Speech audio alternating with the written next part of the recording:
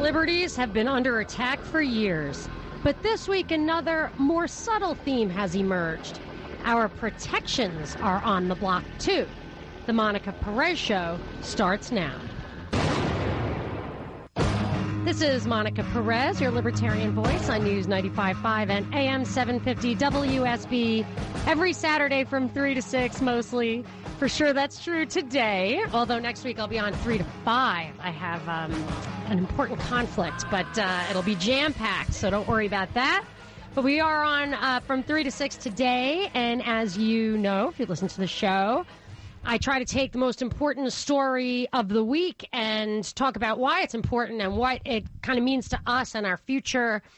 But this week there were numerous stories that I feel came together and really brought home to me something that I'd kind of seen coming. I tweeted about earlier, and I realized that I feel like there are a lot of these are the beginning murmurings, the beginning. They're laying the groundwork for taking away our protections, and it's easy for us to, I think, to identify when our rights and our liberties are in the crosshairs, but the protections are really what is what we use to defend ourselves from government persecution, and prosecution. So it's not as front and center for us until it happens to you, which is why, to want to assert your right to bear arms, everyone is aware of that. If that right went away, it would just disappear for everybody and you'd have problems. But it's those other things, those protections that are actually, in my opinion, critical. You don't get those other things if you can't protect yourself. And this is what I mean. Say the whole premise of our government, Bill of Rights, whatever, let's say, assuming we accept the official narrative on that, is that we have this government formed by the people, and as a protection against them, we have the Bill of Rights because there's an inherent conflict of interest between the two. That where the power is, those people are going to want to centralize the power, increase the power, exploit the power for their own benefit and privilege. And because of that, you have stated rights and you have these protections and all that kind of stuff too, so you can keep that in check. So we can all see that there's a trend to taking away the rights and liberties that are enshrined in the Bill of Rights. And like, for example, YouTube, Google, Facebook, these are all, in my mind, quasi-governmental entities because of where they came from, how they were supported, and all of that, soon to be benefited by regulatory barriers to entry, the censorship, whatever, that only they are going to be able to deliver, so the little guy won't even be able to compete. That's all government orchestrated, and when they censor us, to me, that's an encroachment on freedom of speech. So they are censoring us. Anybody who's done a Google search or looked for something on YouTube the past month or two since the Parkland shooting will know that it's highly curated now towards official narratives. There's very little that kind of chaotic serendipity aspect of the internet is pretty much gone, at least at these mainstream, the stuff you see first, that level. But if you still break through this censorship regime and start to make an impact on them, they might want to take you out. So that's what the 4th, 5th, and 6th Amendments are for. So the 4th Amendment says you can't just have your stuff searched and seized all day long. It has to be specific stuff with a warrant saying what you did. The reason is if they can take all your stuff and store it at a fusion center, which is exactly what they're doing, and then they want to get you on something, they can go through that and kind of mine the data to find something you did wrong. And it's not just if you're a child molester, and they find that stuff on, they can. A lot of laws aren't even inherently wrong. They're just against the law. They can get you. Nannygate. They can, if you didn't pay Social Security for a worker, or if you grow pot in your backyard, I mean, stuff like that, which you could dispute should be criminal. They can go back if they want to stifle your freedom of speech. They can go back and mine through the data. That's why you want to preserve the Fourth Amendment. Too late. We lost it. The Fifth Amendment talks about due process. You can't be deprived of life, liberty, or property. They can't take your stuff or kill you or put you in jail without due process of law. And then the Sixth Amendment lays out what that due process is. You get the right to a speedy and public trial. You can face your accuser. You have impartial jury. You can get compel witnesses to testify, and you have the assistance of counsel for the defense. That way, they can't trump charges up against you that you didn't really do, or dig into old stuff, or violate their own rules to put you away. So these three amendments are really important, and these are the ones that I am seeing as all. The Sixth Amendment is a new one that I hadn't been on my radar, but all these things are going away now. And there were a few examples of them. One of what I'm talking about, how they can get you for the wrong thing just to shut you up. There was a guy named Nacho who ran Quest Communications when the Bush administration wanted warrantless wiretaps. He was the only guy who refused, and a short time later, he was put in jail for 4 years for insider trading. And his attorney wanted to say, these guys were out to get me as retaliation for saying no to their illegal wiretap. And the judge said, for national security reasons, you can't mount that defense. So he wasn't even entitled to his defense. Another guy, Sochtlieben, was an FBI agent who blew the whistle on the second underwear bomber, who had been a British intelligence officer agent. And this guy apparently didn't want anyone to get hurt, so he blew the whistle. And in what I think the Washington Post described as a bizarre coincidence, they found on this guy's computer kiddie porn. So he went to jail for that. This week, Bill Cosby is facing jail. He was convicted but not yet sentenced, if I understand correctly, of a sexual crime that he had settled 12 years ago with the victim, gave her money. $3 or $4 million was the report I read. And I believe this was the one where he made a deal with the prosecutor. You could not bring me up on criminal charges because I'm not admitting I did it, but I'm paying her off for that reason because I don't want this trouble. So I think the reason Bill Cosby is in this kind of trouble is that he undermines the disempowering race narrative of the left. And that's why they want to shut him up. He really interferes with, he might actually have some good advice that could change the path of this, the racial problems that give so much political power to the left, I would say, in this case. So these are all reasons.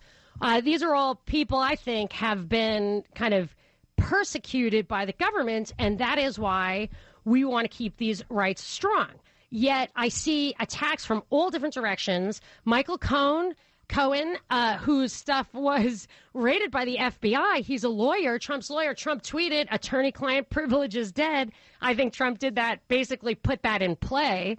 But it's outrageous, in my opinion. The warrant is sealed, so we can't see what really happened. But people on the left are saying, well, if they got the warrant, they must have had that really, really serious stuff that they would have needed, which just gives the benefit of the doubt to the government, which is the last thing you want to do. That's what these protections are for. There was one story in Columbine I read where Columbine not only had the massacre, but it had a later event. And since then, they followed troubled teens, have them go to psychiatric care, and now authorities are saying they want to access those records. So I see doctor-patient confidentiality in the crosshairs. I also noticed that Omar Mateen's widow was on trial, the Orlando Pulse shooter, for possibly knowing what he was up to. And whether it's directly spousal privilege or not, I believe this is an indication that spousal privilege will be in the crosshairs. So these confidentiality relationships are very important for us to have the help that we need. It's important for a stable society.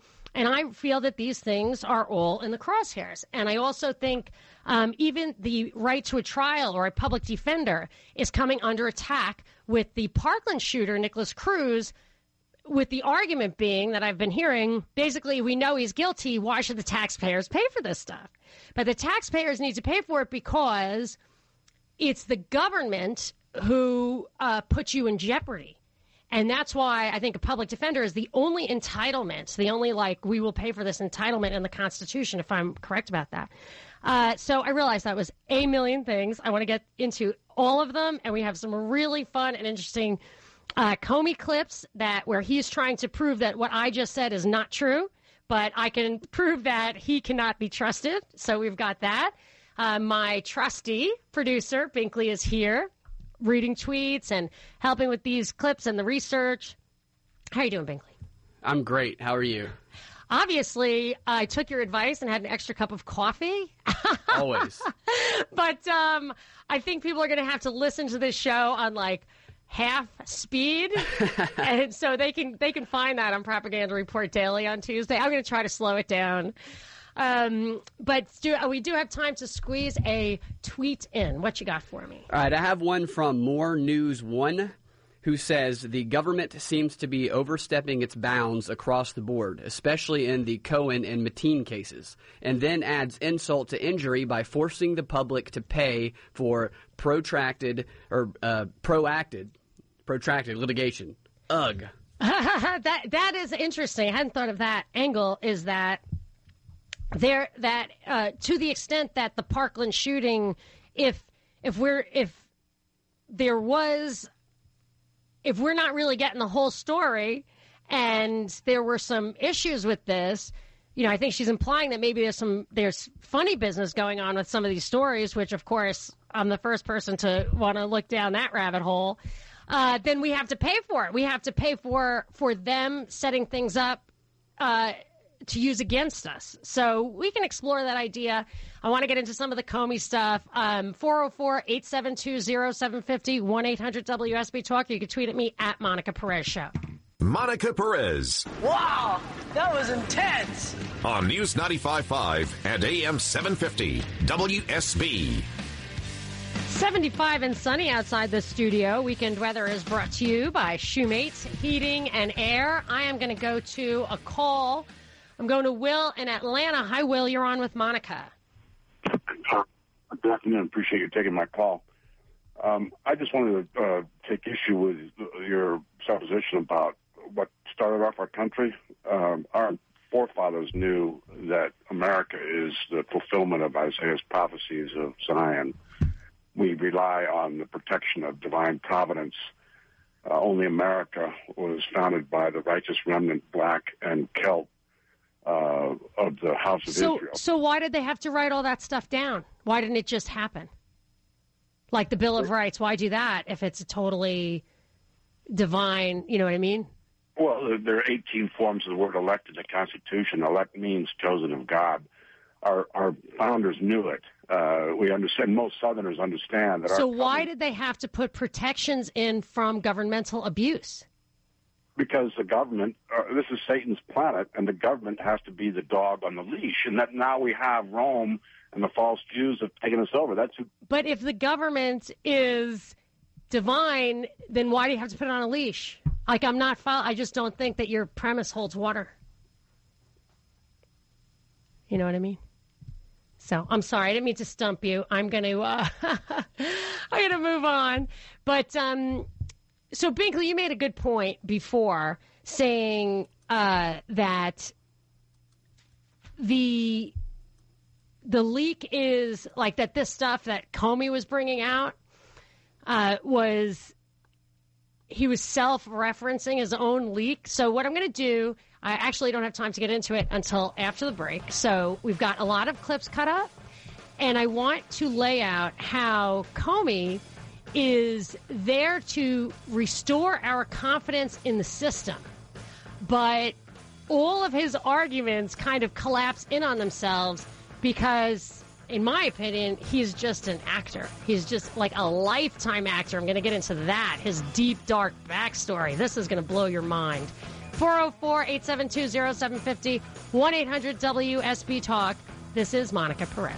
Monica Perez. Yeah, well, that's just like your opinion, man. On News 95.5 and AM 750, WSB. I am your libertarian voice on WSB, and I think as a libertarian, I tend to have an open mind. I don't think you can get that way, be a libertarian, if you don't question the assumptions. So when people call, I want to hear what they have to say, and what they really mean. But I have gotten a lot of trolls lately. So if you're listening before the break, I don't always pick up on it because I really don't follow what they're saying. And one of the things that I've always kind of stood by is that I will not be rude to somebody or hang up on them. I really want to hear what they have to say. But now that I'm getting a rash of trolls, some of my, like when I criticized Sheriff Israel during the Parkland shooting, I got a strike on my YouTube channel. So I'm getting WordPress takedown notices, like I'm getting hit there. The one place that has never given me any censorship is WSB. And now all of a sudden I'm getting trolls. So I'm just going to say, I got to respond to that. If you're going to call with bigotry or anti-Semitism or profanity or calls to violence, I have to assume that you're trying to mess with me and my show, and that, I have to deal with that accordingly. So now I'm going to have to be aware of that. But it happened all of a sudden. I'm not always, from this moment on, I have to be more skeptical that I always give the people the benefit of the doubt that they are honestly trying to express something, and sometimes I don't hear the messages that they're trying to send, so hopefully we'll keep up on that. Maybe, Binkley, you can say, hey, troll. Maybe you have a little bell. Isn't there a bell on your side of the... There you go. So if you like, I'm Troll trying bell. To figure out, what is it? Troll bell? The troll bell, yes. So if you ever think why this guy is a troll? Because what I remember, a guy called a while back saying he thought the earth was flat. And I don't think the earth is flat. I've actually circled the globe in a plane in 1 week. So I don't think it's flat. I've been in the Concorde. We can actually see the curvature of the earth. But I wanted to hear why the guy thought the earth was flat. And he didn't really convince me. But then I got a lot of, he called himself at the end of it. He called back later on a different subject some weeks later, and he's like, hey, it's Mark, Flat Earth Mark, but he wasn't talking about that. That was just, I loved it. I thought it was sweet. But if people were tweeting at me during the call saying, you got to hang up on this guy, he's a nut job. And I'm like, let's just hear what he has to say. Like, I'm sure he's wrong. So let's just talk about it, and then maybe we can help the guy out. Or you'll know where these people are coming from, what they really think. But when it starts to get, there's just no place at all for, bigotry, anti-Semitism, racism, homophobia. You can't just start demonizing groups. That's bad. That's where this whole, that's the dialectic that is being generated for us to create civil unrest in this country. And it's this divisiveness, the ideology of tyranny, that is leading to us losing our rights. So with this Michael Cohen attorney-client privilege breach, I was looking, the ACLU put out a statement. I was like, or somebody who worked for the ACLU. I'm not sure if it was an official ACL statement, but he said, well, I'm sure the warrant was sealed, so we do not know if I don't see the scenario under which they had a strong enough case to take the very unusual step of raiding a lawyer's office. But this guy at the ACLU said, well, I'm sure they had enough evidence or they wouldn't have gotten the warrant. So this kind of circular nonsense makes the left, they're just so crazed on anything that could hurt Trump that they're willing to give the benefit of the doubt to the government and total abandonment of their principles. Whereas from left to right, we should stand shoulder to shoulder and say, no, you can't take those protections away. The tables turn. The ideological differences aren't even that great. The welfare warfare continuum super state is all we're ever going to get from either party. So it doesn't matter. What we need to band together is our own personal protections. You want to be a communist? Move to California. It just doesn't, you know what I mean? Like, it doesn't matter. Just preserve the 10th Amendment and you can have what you want. Anyway, I'm frustrated. I can tell. I know. So anyway, whatever. I am going to keep trying, though. I'm not going to let it get me down. See, I'm smart enough to know, after enough, maybe it's not very smart, but eventually, maybe I'm a little thick-headed. Eventually, I'm going to wake up to this stuff. Okay, Binkley, where were we? What are we talking about? Well, we were talking about how they were taking away our rights and the trial attorney-client privilege. Right. So the Cohen thing was one thing. And just to make it clear what I'm talking about with that, Michael Cohen is an attorney for Trump, and the big reason supposedly that his office was raided was that he was the criminal actor in paying off Stormy Daniels, which was in violation of campaign finance laws. Stormy Daniels supposedly is making accusations against Trump, and this was hush money.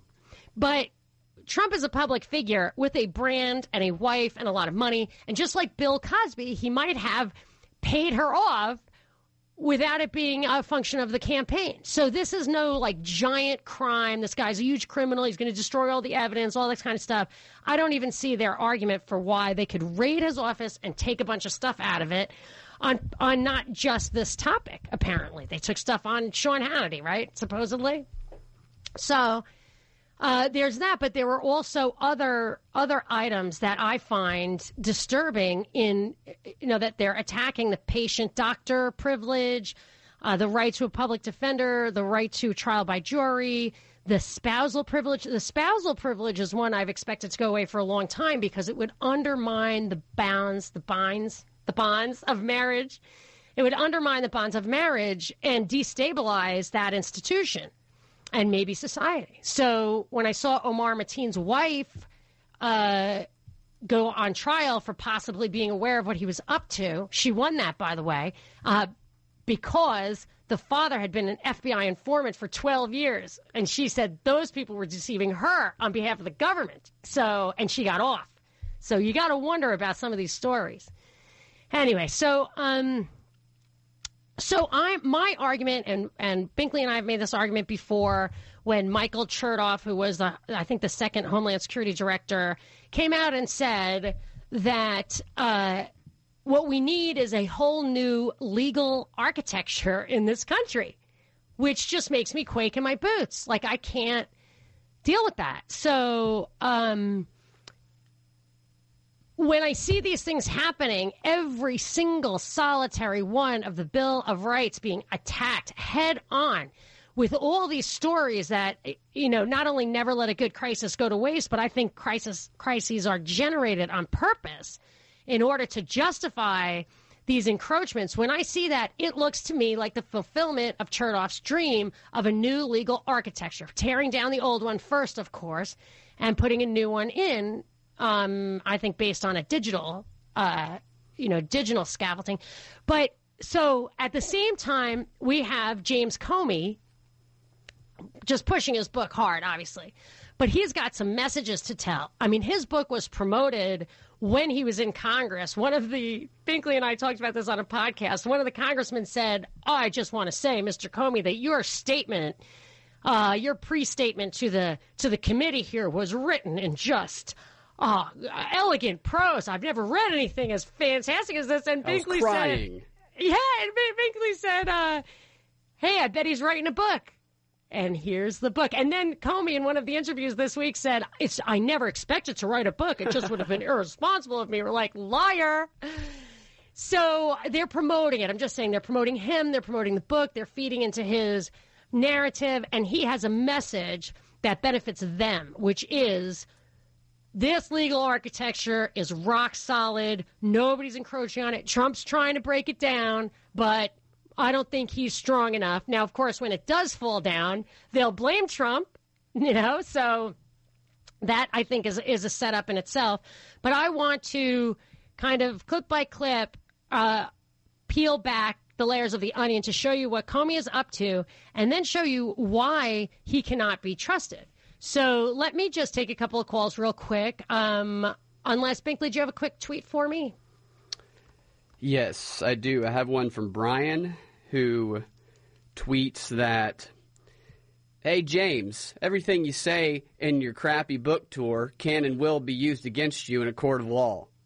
Wouldn't that be nice? That would mean there is still the rule of law, which people don't realize means that everyone is held to the same standards. Now, we know they're not, so I don't think he's ever going to face a court of law.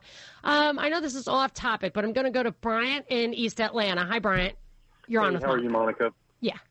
I know it's a little off topic, but I wanted to kind of get your opinion about North Korea. When this all came out, and I've been to Korea several times, I've been to the DMZ.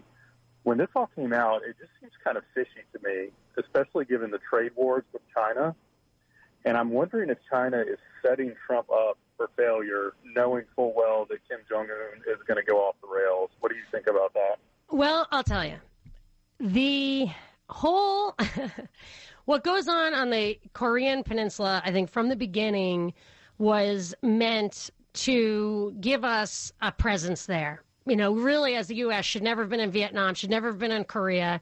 There's a book called Peace by the wonderful people who brought you Korea and Vietnam. It was written by an Army colonel in the 50s, I think, or 60s. And the idea was that after World War II, we just started shipping our materiel directly to Vietnam and Korea. Like, so those wars were in the offing. They were there to increase our presence in Asia. I really don't know, how complete the kind of world takeover is. You know, Mao went to some Yale exchange program. You know, the Rockefellers sent the technology to China over the past decades. Nixon opened China, made it an economic powerhouse. I just don't know if if any of this is as adversarial as we are led to believe. I really don't know. I mean, I feel like the element of a race keeps us spending a lot of defense dollars, or keeps us manufacturing at a hyper high level, or keeps us able to use the excuse, or our governments use the excuse to us that if we don't have a strong presence in the Middle East, China and Russia will fill the void. You know, but I think there's reason to believe that we are at some level already calling the shots there, or they're all like the five families. You know, when it really becomes important, they have a meeting and they figure out where it's all going to come out. You know, I mean, it's what many people, and I heard it first from James Corbett, call it the three-dimensional chessboard, you know. So I don't take this stuff at face value. I don't look at the headlines of the two Korean leaders shaking hands and say, oh, wow, this is historic. You know, I just feel like it's a play, and I don't know what the script says. I haven't read the scripts, but I feel like it all moves towards the world corporation, you know, until we really wake up to it. But let's get to some more tweets and more of your calls. 404-872-0750, 1-800-WSB Talk. You can tweet at me at Monica Perez Show. Monica Perez. It's a madhouse! A madhouse! On News 95.5 and AM 750, WSB. 74 the high today, 47 the low overnight. Weekend weather is brought to you by Shoemates Heating and Air. And I am going to Morgan in Fayetteville. You are on with Monica. Hi, Monica. Yeah, I love your show. I was listening earlier. You were talking about the protections, and I agree. And I just wanted to point out the stark contrast that the FBI gave Cheryl Mills and Hillary Clinton's attorneys. They granted them immunity. And then they let them destroy laptops, and then the same FBI, they go and raid a sitting president's attorney when she was just a candidate. To me, I'll let you go, but what a stark contrast. And in the media, just to let it go, even when they know what's up, is alarming. Thank you, ma'am. That is a good point. And I personally tend to shy away from stuff that plays into the dialectic, the left-right thing. This is, there's this double standard. I personally see this stuff. I don't even really, I know this is like shocking and people cannot really understand why I think this. I mean, some people do understand, but a lot of people don't. I really feel like the two-party system has degenerated to the point of pure theater at this point. I think. So when I see that Trump appointees all allowed this Cohen raid to happen, the left is saying, because it was undeniable. It was undeniable. And I'm saying, you know what? I think this is part of the theatrical event. I don't know where it's headed, but, and I don't know who's paying the piper, but I feel like, yes, the bottom line for me is that raid on that office was absolutely outrageous. Absolutely outrageous. That you cannot undermine our ability to access counsel. It makes it impossible for us to defend ourselves against an overreaching government. It just does. Double standard, no double standard. The fact that this happened in this way at this time, to me, is extremely alarming. Binkley, we have like 30 seconds left. So I guess we should wait. You've got some fun. We really have some funny stuff about Comey. Let's just get into that. I like to strike a lighter, more fun-loving tone every once in a while, and Comey gives us just some educational but also very, very entertaining material. 404-872-0750, 1-800-WSB-TALK. You can tweet at me at Monica Perez Show. This is your last chance. After this, there is no turning back. You take the blue pill. The story ends. You wake up in your bed and believe whatever you want to believe. You take the red pill. You stay in Wonderland. And I show you how deep the rabbit hole goes. I never expected to write a book, but I thought, and I think it even today, that were I not to, it would be cowardly in a way. Oh my gosh, that guy drives me crazy. He's so brave. I know. He really searches his soul to do the right thing. For the American people. Yep, that was James Comey. This is Monica Perez. Binkley, my producer, is chiming in. There were a couple of tweets I wanted to read. There was one like that I got yesterday about, let me see, maybe I can find it. It is from Todd, who says, yeah, Comey is such a weasel, it is unbearable to watch or listen to him, which is like the perfect word. He just made, and people are like, no, he's one of the good guys. I understand what you're saying. If you listen to this entire show, you will no longer think that. You will think he's a sociopath. A weasel. A weasel. That's what he is. He actually is a weasel. I shouldn't say sociopath. Weasel is probably the correct psychological evaluation. I'm not in the habit of psychoanalyzing people. It's none of my business what goes on inside their heads. But Comey is in the habit of psychoanalyzing people. So he's going to get it. He's going to get it now. Give me a different tweet. I know we have a tweet from Dean who says the book is Comey's payday. Yes, payoff or payola, whatever, something like that. I've thought that for a long time, that's how things work. I remember the first time I noticed that Obama had tremendous personal wealth, like in the millions, like maybe double-digit millions. And I thought he had never been in private enterprise or anything. And, of course, you look at the Clintons. I don't even want to go there. But and I said to my husband, it's like, why would Obama be worth $10 million? It's like, oh, he wrote a book. Like, he wrote a book? I think it's hard to make $10 million writing a book. Of course, he's got the best advertising in the world. I'm not going to say that it's not possible, but I did wonder if perhaps there was a 9-mile-high mountain of books in the middle of the ocean deposited there by Warren Buffett and George Soros. I don't know. And then I noticed that Stacey Abrams has the gubernatorial candidate for the Democrats, or whatever, she's going for the nomination for the governorship of Georgia. That election's coming up. We're going to do actually a whole show on that, on the candidates, that election, specifically Stacey Abrams, who I think is going places. So we're going to do that next week on this show, Saturday afternoon from 3 to 5. But she has this whole suite of books under a false name, and I wouldn't be surprised if that's how she's going to get her, she's pretty deep state actress. And they're like romance novels, which is kind of the Comey feel. Ugh. Comey makes my skin crawl in that regard. Yes, I know. I bought one of Stacey Abrams' books, and my daughter's like, Mom, because the cover is all romancy. Yeah. Never mind. I'm afraid my daughter's going to read it. So anyway, it's got subtle communist themes in it. Well, actually, it's called like Hidden Sins, and it's about like a bad preacher. So it's got well, I don't know. I didn't read it yet. There could be redemption in the end. I don't know.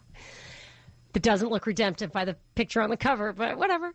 So, tell me this. Okay, but he said he never intended to write a book, and you and I talked about it in a podcast. I think you're going to retweet at some point about how it looked like his entire congressional hearing was or elements of it were an ad for a book. Ha ha ha.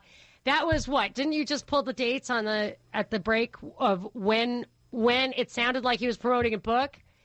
Well, the testimony was on June 8th of last year, and then on June 9th of last year, there's article after article saying that Comey is set for a $10 million book deal, which he then signed a book deal on August 2nd. All right, so when he said, I never expected to write a book, like, what does that mean? It means for 5 minutes. And when was he fired? Expected. Like right before that, right? He was fired in May.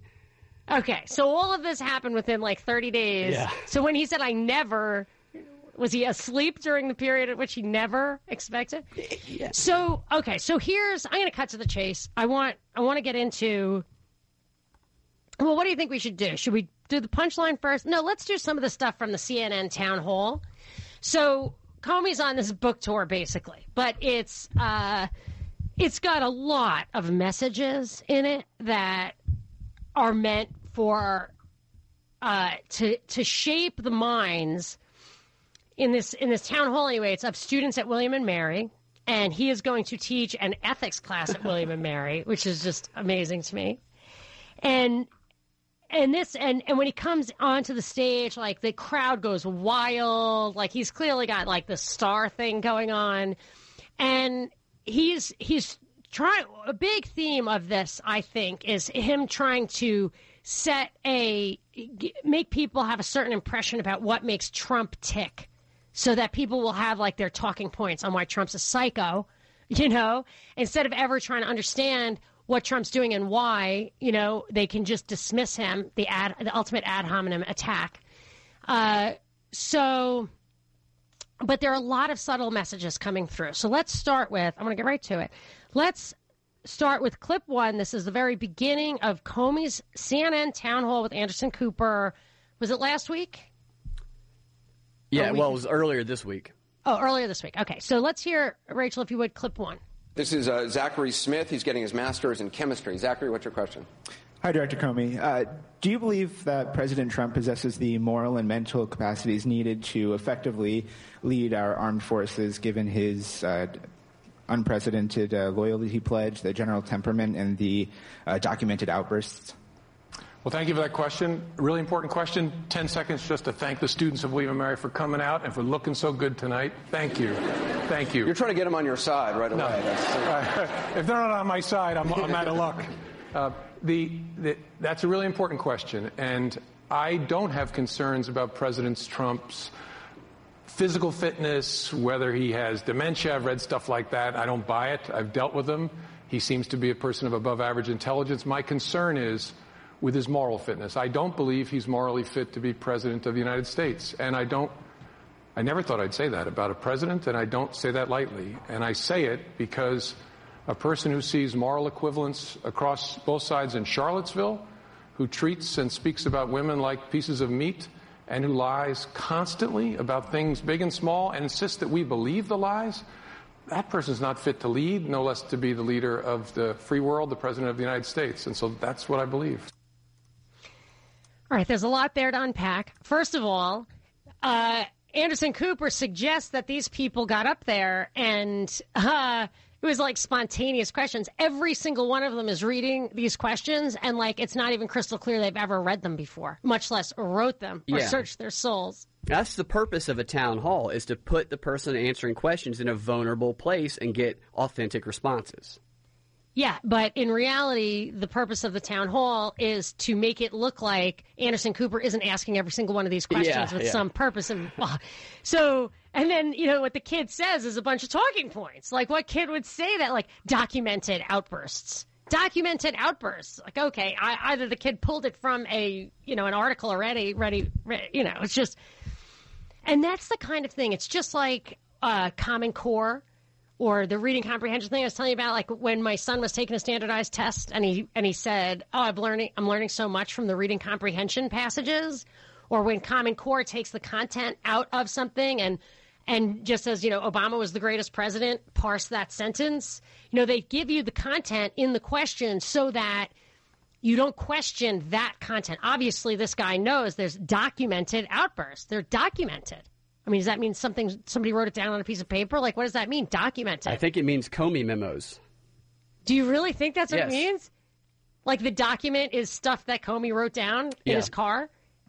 That's funny because in the interview, Comey refers to, like, his reference is his memos and his book. So he'll be like, as in my book. Like, it's true. It's in my book. It's like, but all this stuff could have come out of your head, And then he goes and says, this is the thing about Comey's response that, like, I thought was a little weird. Or I shouldn't say weird. It goes to what I called as the theme of 2018 in my first show of the year, this idea like you're either a Democrat or you're evil. It's you either agree with me or you're evil. And if you can't tell the difference between what I'm saying and evil, then you're just hopeless. So when he says there's a moral equivalence, he's immoral because he thinks there's a moral equivalence for what happened in Charlottesville. What happened in Charlottesville, where there were, I can't remember what the protesters were there for, to defend statues or something. I can't remember. And then they had a permit. So they were screened by the authorities, whatever, and then the Antifa came. They didn't have a permit, and the cops stood down. Like, there was a lot of dialectical stuff going on there, like deliberately combative stuff going on in that story. We really had to think about, the facts were important there. You can't just take your first impression and say you knew. That story, in my opinion, was a bit of a setup. But the way Comey puts it, he's really drawing, he's underlining what I am noticing all over the place, which is there's no argument, there's no discussion. You either have the morally correct position or you're a psycho. So we're going to get into Comey basically painting Trump as a psycho after the break. 404-872-0750, 1-800-WSB-TALK. You can tweet at me at Monica Perez Show. Monica Perez. Maybe it's something really cool that I don't even know about, On News 95.5 and AM 750, WSB. This is Emma White. She's a senior studying psychology. Emma. In your book, you describe the qualities of an ethical leader. Do you think that effective leaders have to be ethical leaders? And how would you describe President Trump's style of leadership? I think effective leaders, to be effective in anything near the long term, have to be ethical. And what I mean by ethical is make decisions with an eye towards lasting values, above the urgency of the quarterly earnings statement or individual feelings of political forces or the news, but look at the long term and care deeply about helping their people reach their potential and find meaning in the work. To me, that's the only way to be effective as a leader, to be an ethical leader. Yeah, I want to also, if I have a second, that was Comey at this town hall pontificating, and then, what it is to be ethical. And then he goes and starts slandering this guy. So I hope we have time. Can we real quick play clip 6? The mark of a great leader, I believe, is a combination of things that seem contradictory. Enough confidence to be humble. That is what an effective leader has. They're comfortable in their own skin, and it allows them to shut up and learn the truth from those around them and to take joy in their people, to love seeing them shine. Insecure people can't do any of that. They can't listen. They can't take joy in the achievements of those around them. And a marker of that balance of confidence and humility is humor. That if you are insecure, you cannot laugh for 2 reasons. First, you look silly laughing, and so you expose yourself. And engaging in a humorous encounter with somebody else is a risk for an insecure leader, because I might have to acknowledge that you said something funny that I didn't say. And so I saw Presidents Bush and Obama both use humor effectively to relax, to put at ease, to try and get to the truth. I never saw President Trump laugh, even in an almost hour-and-a-half long private dinner. So this guy is a psychiatrist. He knows all about leadership. He knows all about ethics. I'm going to prove to you in the next segment that this guy is totally full of it, and he's there to lie to you. 404-872-0750, 1-800-WSB-TALK, or you can tweet at me at Monica Perez Show. Monica Perez. This will not stand, This aggression will not stand, man. On News 95.5 and AM 750, WSB. I am your libertarian voice on WSB Saturdays from 3 to 6, and we're talking about a few things, and that kind of come together. One is that I feel like not only are our rights and liberties under attack, but our protections, our defenses are under attack, and many of us never have to experience that, so it's not front of mind the way the Second Amendment is. The Sixth Amendment isn't really the right to an impartial jury trial. Like, that's not something that every day we wake up thinking, man, I don't want to lose that.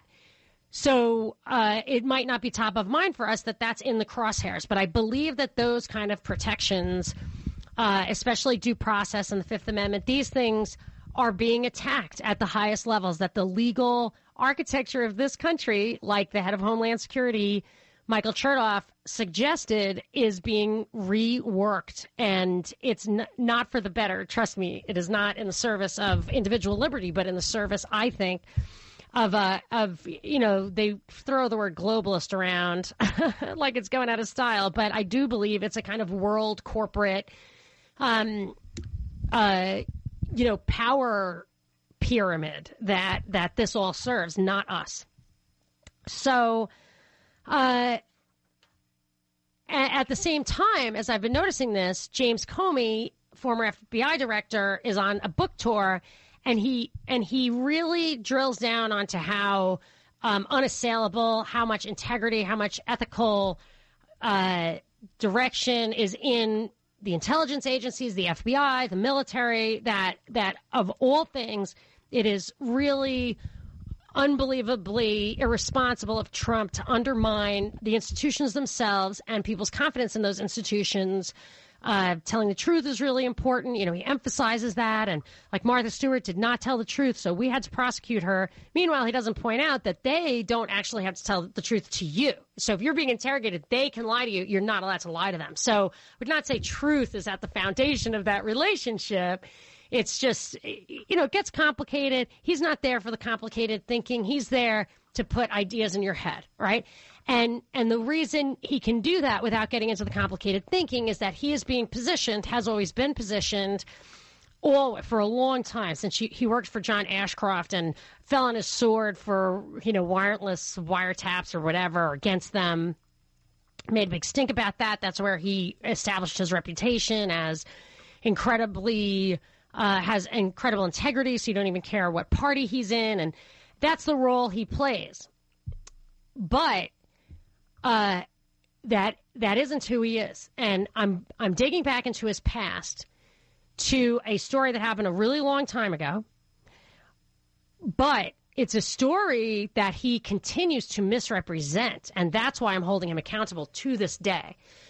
So before I get into that, I just want to talk to my producer, Binkley, who's got some tweets lined up, and help me put together what I think is the smoking gun evidence against this guy. Binkley, how are you doing? I'm great. That's awesome to hear. Can I hear a tweet and then get on with the story? Yes, you may. We have a tweet from Tim, who tweets, "What are the odds that Comey and others are facing charges?"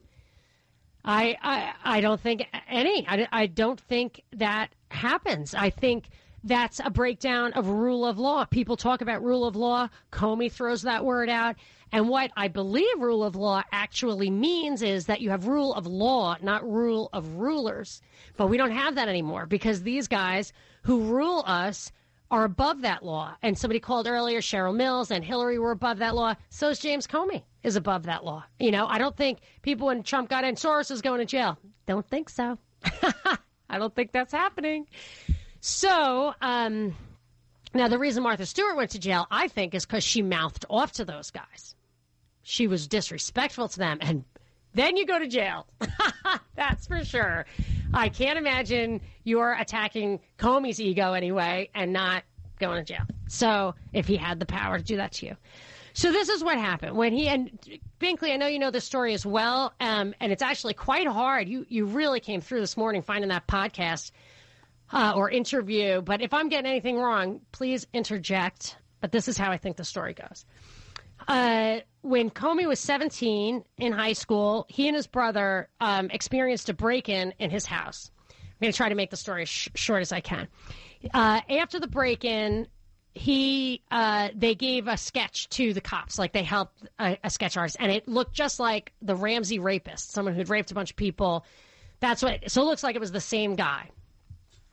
They had somebody under suspicion. They brought the guy in after this event, and they took a photograph of the guy, and they went to all 10 witnesses, victims, and showed the photograph of this guy to all those people, and all of them said, that's not the guy, except for James Comey, said, this is the guy.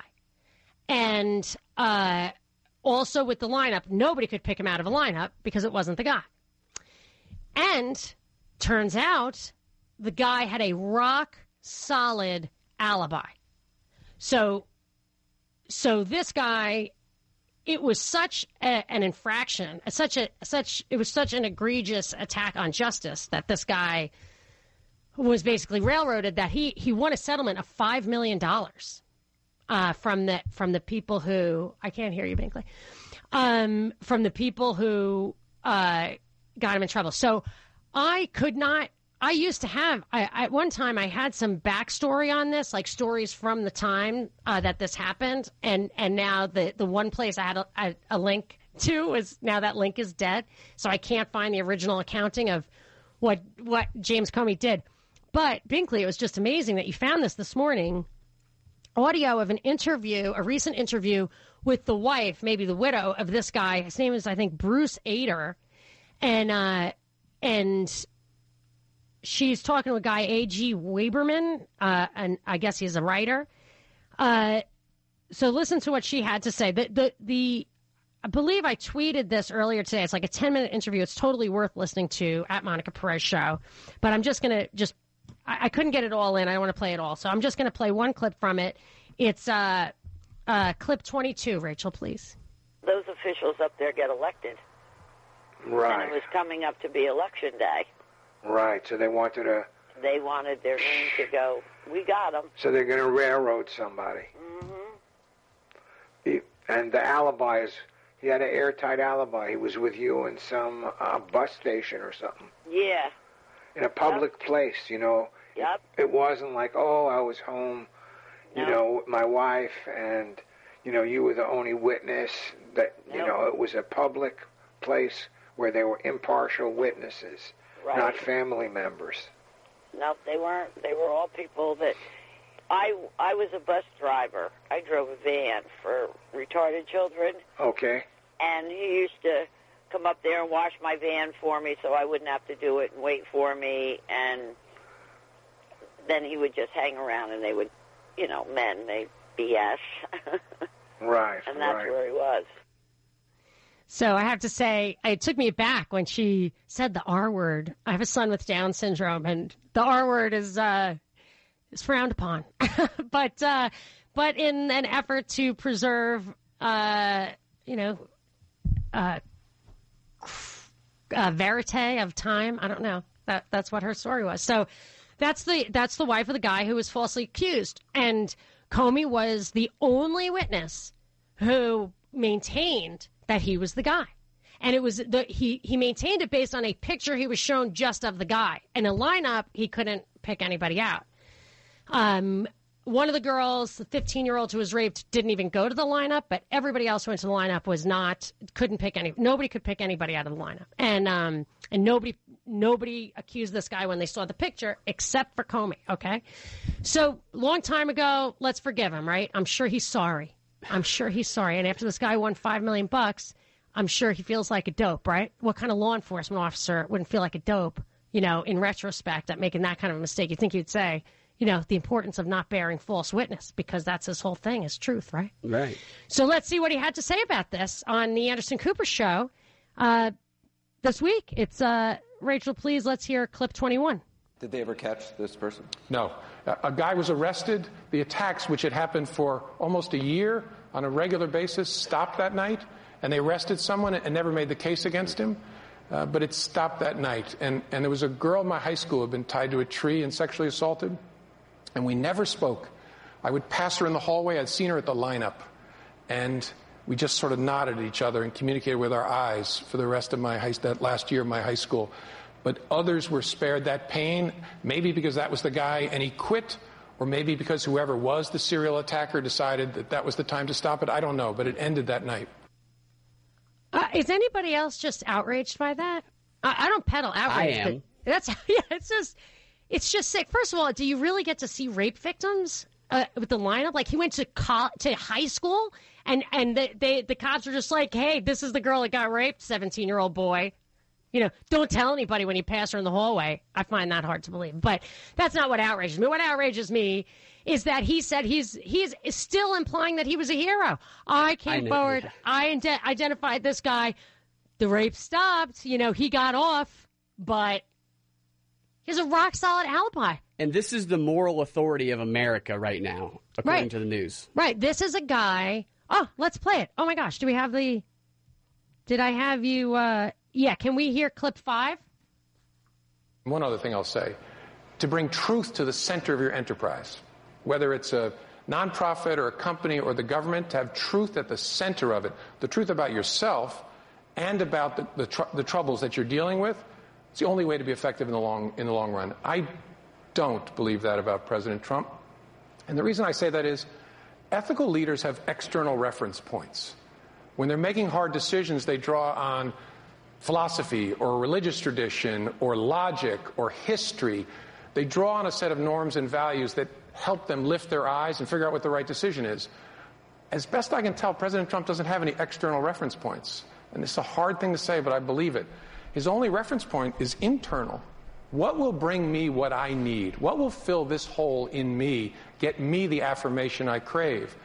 And that's deeply concerning. Because the only way you make hard decisions is by looking to the external reference points. You can't ignore the internal, of course, but your first move and your primary move is always to those external points of reference to help you make a good decision. So that's why I say that. So I believe, am I mistaken, Binkley? Isn't he describing a sociopath? I think so. Someone without a conscience? Yeah. Which I have to say, given that he is lying to this day about a guy that he single-handedly railroaded, there was a tracker involved who supposedly tracked the guy's footprints, but he didn't identify his face from a picture. That was Comey, and Comey alone. And I would totally forgive him for it, but he's doubling down on it now after the guy won $5 million,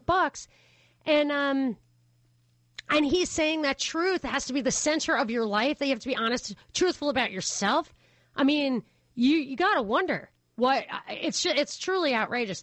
I'm going to get to some calls after this. 404-872-0750, 1-800-WSB Talk. Let me know if if you feel like this is quite damning on this guy, or if you think there's some other explanation. You can also tweet at me at Monica Perez Show.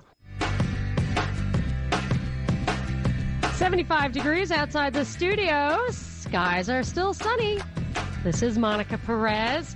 I'm going to go to Janice in Atlanta. You are on with Monica. Hi, Monica. First of all, I totally agree with you about I'm really tired of hearing James Comey on any airway, the TV, radio, whatever. I do think he's a liar. But I'm wondering, what are his accomplishments as the FBI director? Has anybody ever brought that out? Does he have any? And maybe this book deal is going to try to overshadow his non-accomplishments as the director. I mean, I don't know. Well, he has some weird backstory. I mean, one of the cases he worked on was Vince Foster. Oh, so, okay. I don't know everything I have ever dug into on Vince Foster says that there was some hanky-panky with the investigation. You don't have to say that he was murdered by the Clintons, but there was something weird about the investigation, and he was on the investigation. He also was instrumental in really trying to railroad a doctor, remember the anthrax scare that happened right after 9/11? Yes. Do you remember that? And then Bush was like, oh, it's definitely Iraqi because it has that signature. Well, it actually had a U.S. signature. It did not have an Iraqi signature, but that just, people forgot about that. Yeah. But Comey, after that became clear, they tried to railroad some guy, and the guy got away with it, got off, and it was Mueller. It was Comey and Mueller. And then I started to wonder, well, why would they do that? They eventually pinned it on somebody, but why would they? You look at these cases that could be inside jobs, and he pops up. Well, I truly believe that everything that this, like he and that James Struck and his girlfriend, there's just something there that it's a major cover up. And what have they done, and why are they still employed by the government? That's a whole there. I can never get into the details of these stories. I feel like you don't know what they're really all about until you see the impact they have. And I assume that was the purpose of the agenda in the first place. But we're going to get more into what the agenda is here right after the break. You can call 800-WSB Talk. This is Monica Perez. Please take my hand.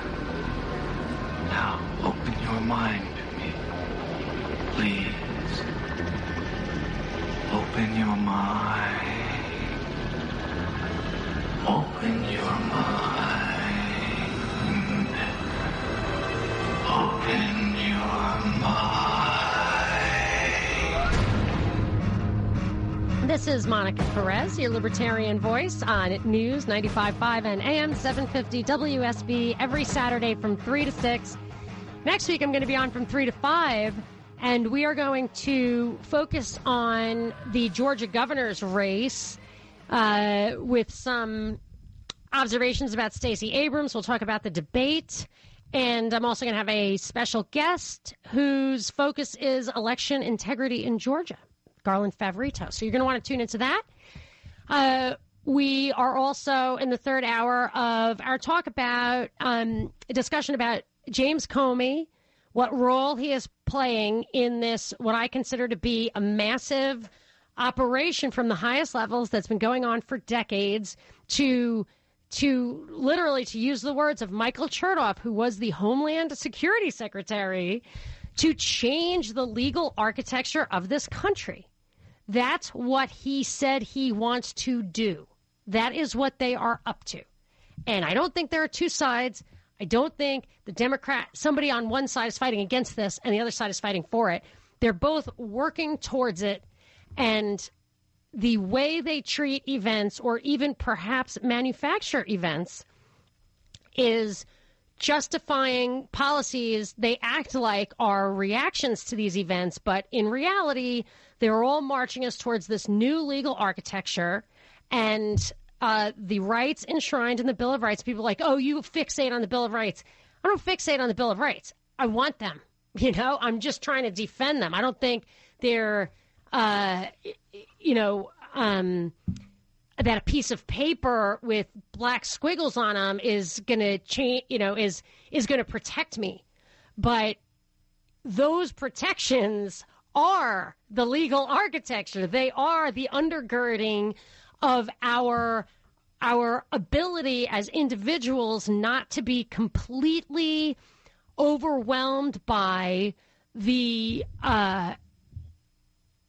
powerful and rich, organized elite, for lack of a better term, who want to use laws and that kind of power to exploit us. If you want to be extreme about it, you could say to enslave us. And the only thing I've thought of that we can do is be hyper vigilant about defending our rights. And that's very clear to people when it comes to the Second Amendment. Not sure it's going to work. They keep trying through ideas. They keep trying to erode our mentality on that and through events. But the other stuff, like the protections, trial by jury, and the right to a public defender and attorney-client privilege, these protections are kind of second tier that not everybody experiences every day. It's not top of mind. They're working on those too. And when they're gone and they come after you for speech they don't like, and they go after you for something they say you did 10 years ago that has nothing to do with free speech, and you can't protect yourself, then you're going to realize how important, how genius these protections are. And as I see, like, the FBI raid Michael Cohen's office, and I think that's an attack on the legal architecture. Those people are acting politically. And then I hear James Comey on this book tour where he does everything he can to establish himself. So the first hour or two we've been talking about, I played lots of clips about James Comey talking about ethical leadership, stability, truth.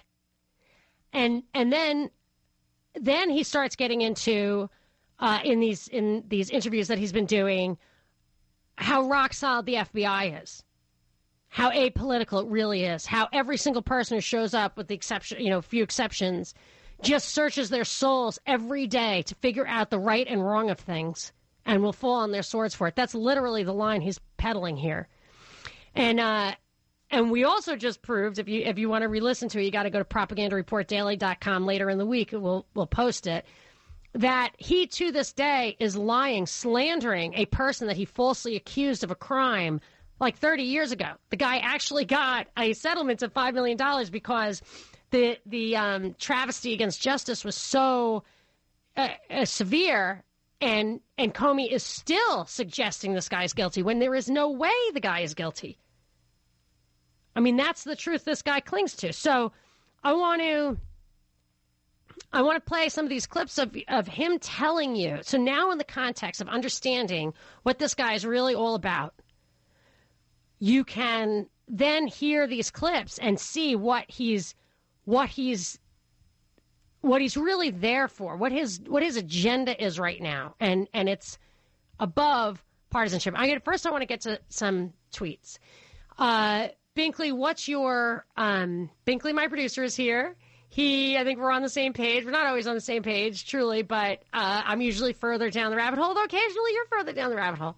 But I know with Comey we're on the same page, and you've pulled a lot of these clips, and I'm hoping you can give me a tweet, and then we'll move on to the clips. I have a tweet from Tim who says, what would happen if the prosecution was recommended for Comey? Just speculate. I can't. I don't want to speculate. That to me is the distraction. That's the problem here. It's not about that. Who cares if they hung him from a flagpole? It wouldn't take away from the truth of what he's doing. If he doesn't get away with it, someone else is going to do it. If he falls, there will be somebody else to take his place. Like, that's how I think about these lifetime actors, and I believe this guy's a lifetime actor. So there was a Detroit mayor who was really meant for big things, Kwame Kirkpatrick or something like that. And it didn't work out. Something went wrong. Somebody bamboozled him. I don't know. But then he fell from grace and had legal trouble, all this kind of stuff. Maybe even went to jail. It doesn't mean he wasn't a lifetime actor, and it doesn't mean that whatever his agenda was for Detroit or the larger stage isn't really going to happen. So, like Stacey Abrams, we're going to talk about next week all the kind of high-level affiliations she has, Sheriff Israel and the Parkland thing. These people have associations from a very high level. So there's a lot of people like that, being in different positions all around the country and the world.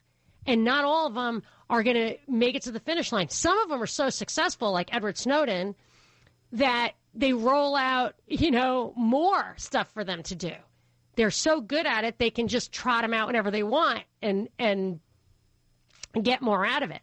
But that's not what I think matters here. It's not really about Comey. I'm discrediting him so that you understand that he's just acting, that this stuff is all baloney. And then you got to say why. And why are the media letting him get away with it? Why are we the only... I'm absolutely certain you did not hear that the wife of the guy he railroaded being interviewed anywhere else. Like, it was hard to find that.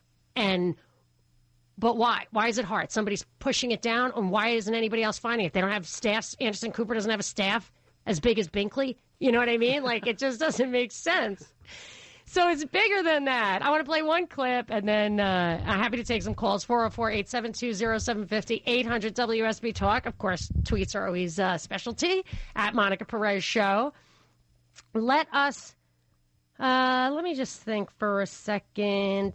Well, let's do clip 7 first. In my experience, and so it's both the 5 months I worked under President Trump and since, they view the institutions of justice with contempt as just another piece on the board.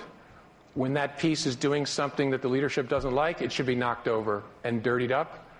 And that is a terrible place for us to be as a country. The FBI is not politicized. That's nonsense. The FBI, though, is being politically attacked. And the reason that is so dangerous and so stupid, even if you're a Republican, we need those institutions. All of us need those institutions. And there's a reason that Lady Justice wears a blindfold.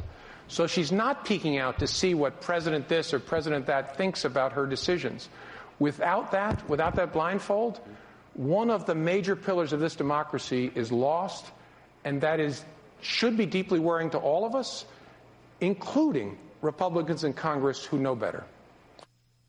Now he's starting to talk like some of your indivisible guys, or like even Republicans, even those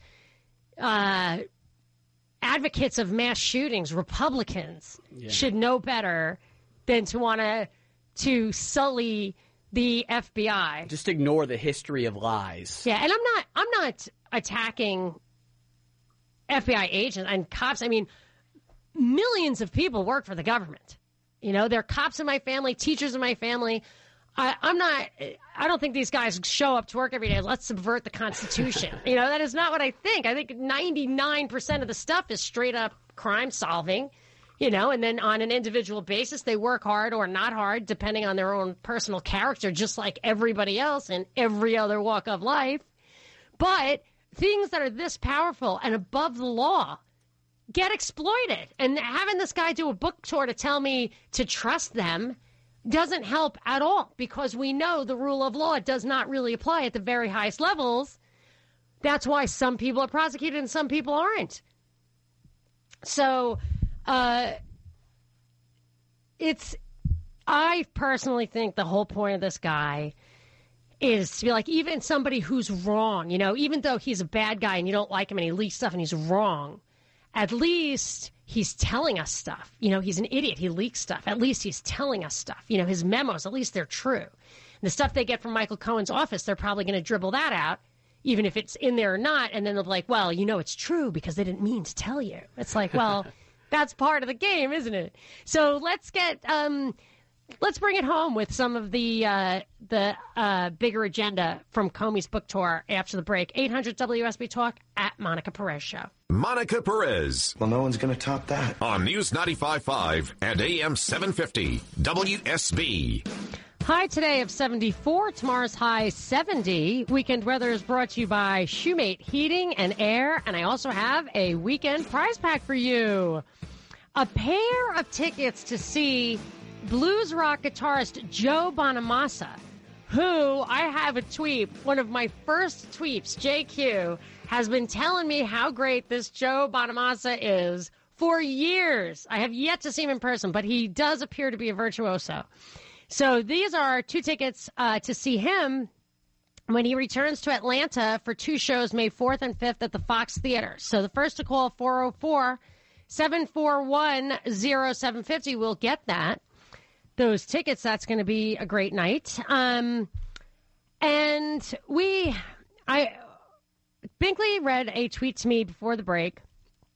What would happen if Comey got prosecuted for whatever, lying or leaking, whatever it is. That's the thing people are mad about. I'm annoyed with him for trying to restructure the way this country works and undermine our protections by defending the institutions who are undermining them.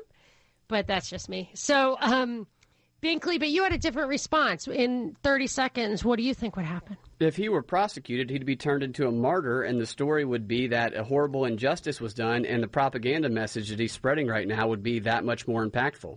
And he'd probably get off in the end. Yeah. And then you would have this exoneration and party, and then he could legitimately claim to have made $20 million on his book, you know, and then he'd be off to the races forever, I guess, is how it would really work. So I thought that was a good insight. And then there's some other...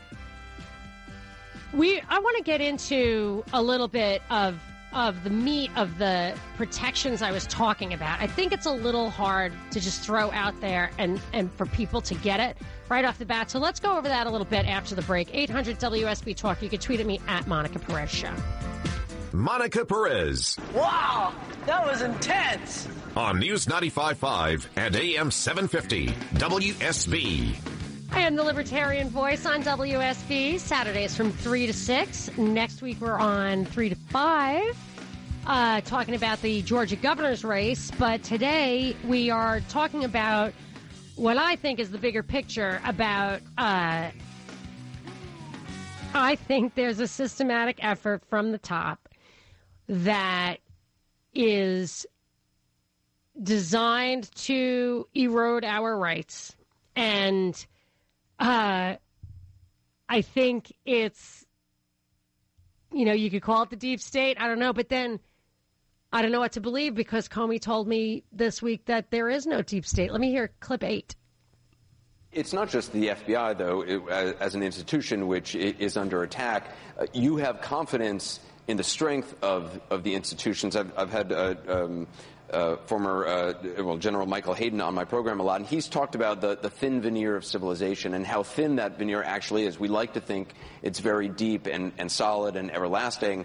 He uses the example of Sarajevo, a multicultural city, which was laid siege to for years.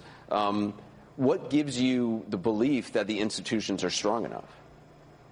Because I know them, and because I know no president serves long enough to destroy the culture that is at the root of them. I hear this term deep state all the time, and there's no deep state, but there is a deep culture and a commitment to the rule of law, equal protection of the laws, the fundamental values that are at the core of our Constitution that runs really deep in the FBI, the Justice Department as a whole, the intelligence community, the United States military services. It is the ballast that gives me comfort, and I hope should give all Americans comfort.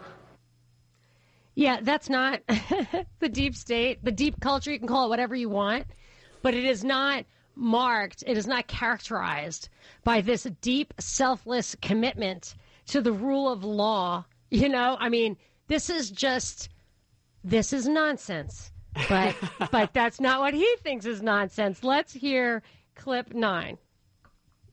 You say there's no deep state, but you talk about a deep culture. It doesn't sound that much different. I mean, a deep culture which, you know, has ways of doing things and believes it is the right way of doing things, isn't that some of what President Trump was elected to shake up? Absolutely not. I'm talking about a culture of commitment to the rule of law and to the values enshrined in our Constitution. That's the value at the heart of the United States military and the intelligence community and the law enforcement community. No one, I hope, voted for him with the idea that he would destroy those values. And so that's what I mean by a deep culture. It's a culture that we should celebrate, and the rest of us who are not part of it ought to make sure we call it out when we see it threatened and damaged. So when some say the deep state is trying to destroy President Trump, you're saying point blank that's not true? That's nonsense. So I just want to point out that he said that the guiding principle of the intelligence community is fidelity to the Constitution, which I think any normal journalist might say, well, you know, whatever. However, the only job outside of journalism that Anderson Cooper ever had was his 2 summers with the CIA. So I'm not thinking he's the guy to speak truth to power, as he called upon Comey to do. And he's a Vanderbilt. Oh, yeah, that's right. So if there is the oligarchy, then he's part of that too.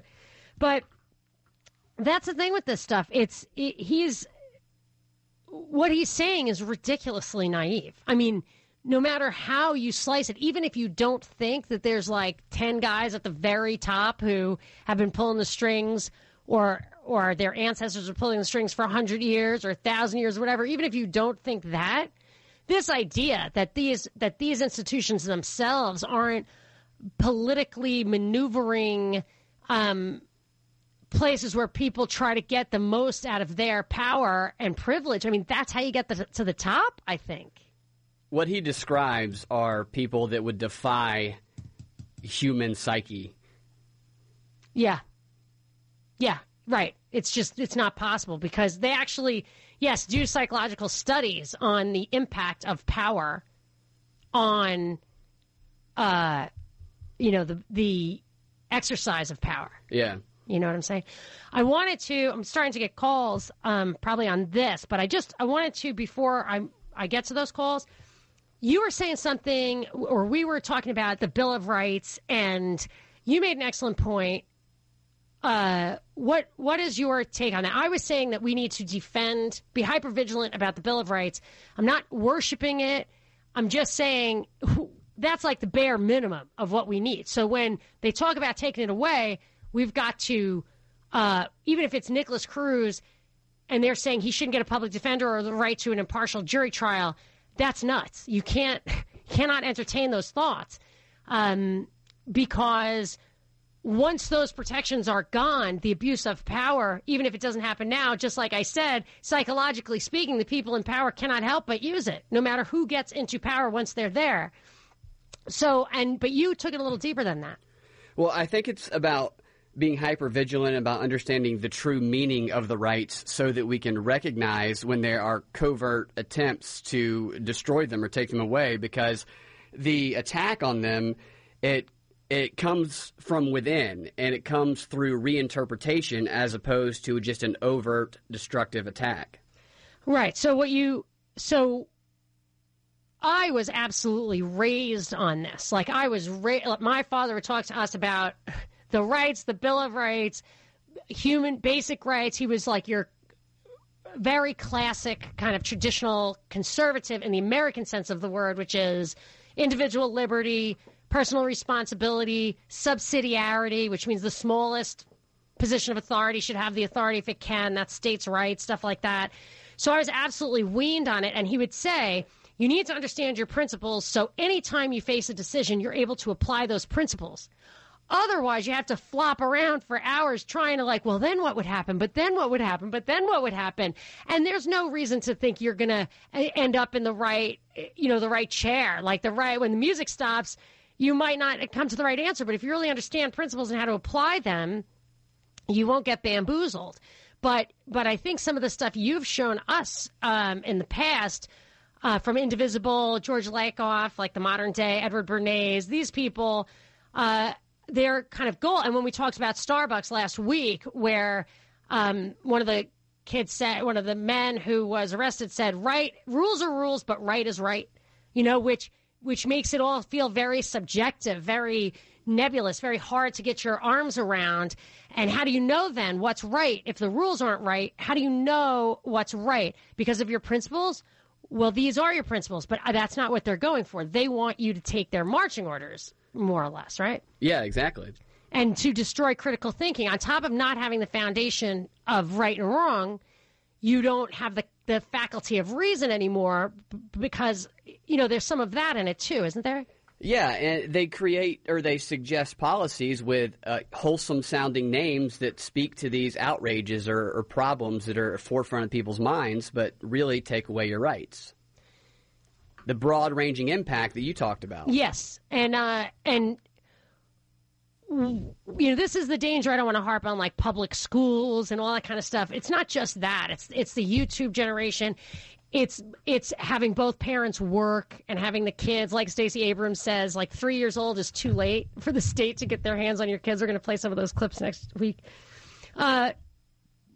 It's all about people losing their grip on this it is what we have a culture of, multicultural history in this country, like it or not, but what brings us together, what allows us to cohere over the centuries is the philosophy. And we need to understand that, and we do understand it. And, you wake up pretty quick if you come and there's no safety net, and then you have to function economically. You very quickly understand free markets. I mean, there used to be free markets here, but, you understand that. You understand how to behave in a certain way that facilitates trade, like it creates a culture.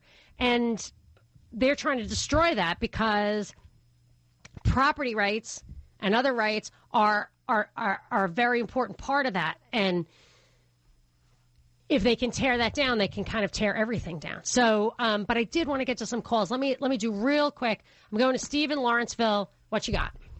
Hey, Monica. Hey. First of all, a little butt kissing is in order because, and it's not fake, you are the only awesome thing to listen to on a Saturday. The only really, really awesomely smart person to listen to on the radio. Are we getting the butt? Not just the butt kissing, but is there a butt? Little bit? Nope. That's it. Nope. Oh, bring it on. Thanks, buddy. Thanks. Are you syndicated? No. I just do that. If I were syndicated, I would probably disappear. I feel like I'm walking this edge, this line where I say whatever I want because not quite enough people hear me to know, like, hey, that chick in Atlanta's a problem. TV, Fox News. You could do a Mark Levin. No way. No. They don't want that. Nobody wants that because I have a question for you. I attack them. Go. I think that Sessions is deep state. My question is to you. You wonder?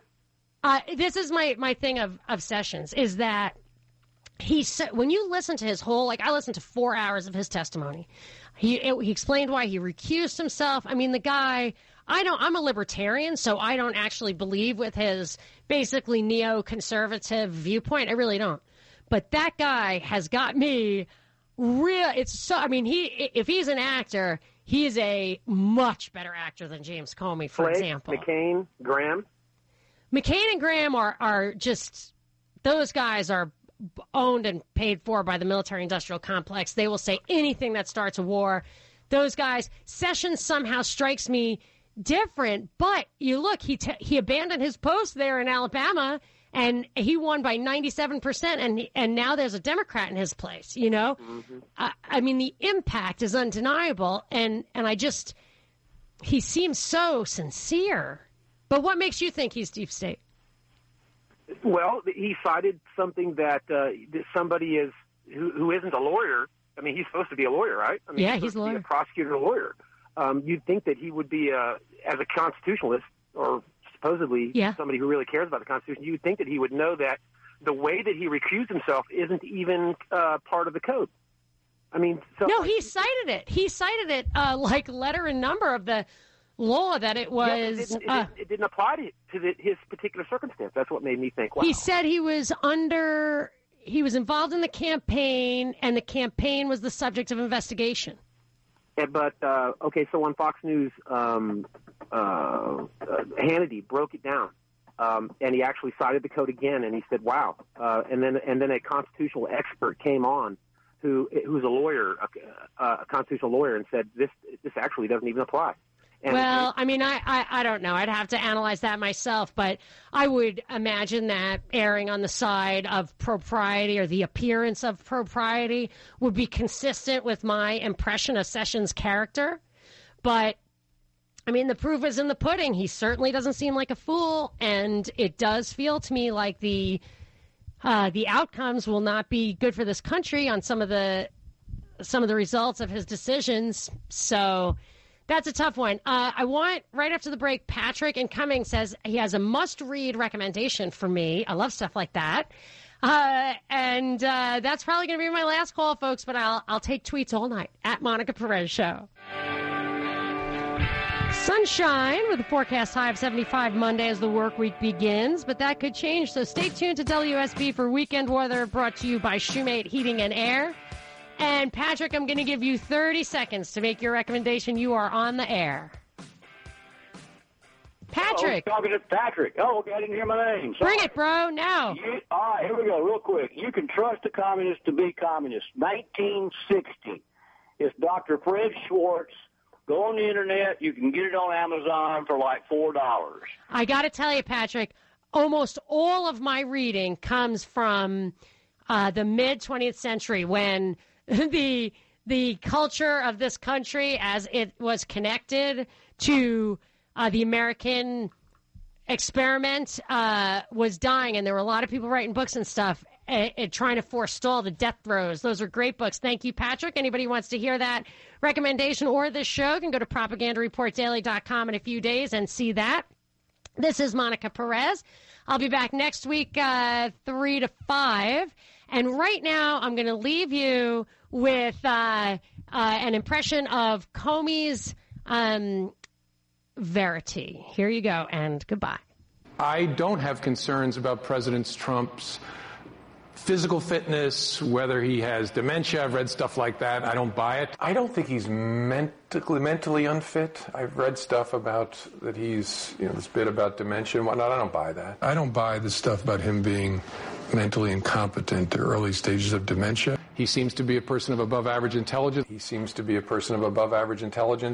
me as a person of above average intelligence. He tracks a conversation, all those kinds of things. Who's tracking conversations and knows what's going on. My concern is with his moral fitness. I don't believe he's morally fit to be president of the United States. I actually believe he's morally unfit to be president. And I think he's morally unfit to be president. And I say that because someone who is able to see moral equivalence in Charlottesville, a person who sees moral equivalence across both sides in Charlottesville, or to speak and treat women like they're pieces of meat, who treats and speaks about women like pieces of meat, who talks about and treats women like they're pieces of meat, and to lie constantly, and who lies constantly, that collection of attributes makes a person morally unfit to be a leader, no less the President of the United States. That person's not fit to lead, no less to be the leader of the free world, the President of the United States. That person's not fit to be President of the United States on moral grounds.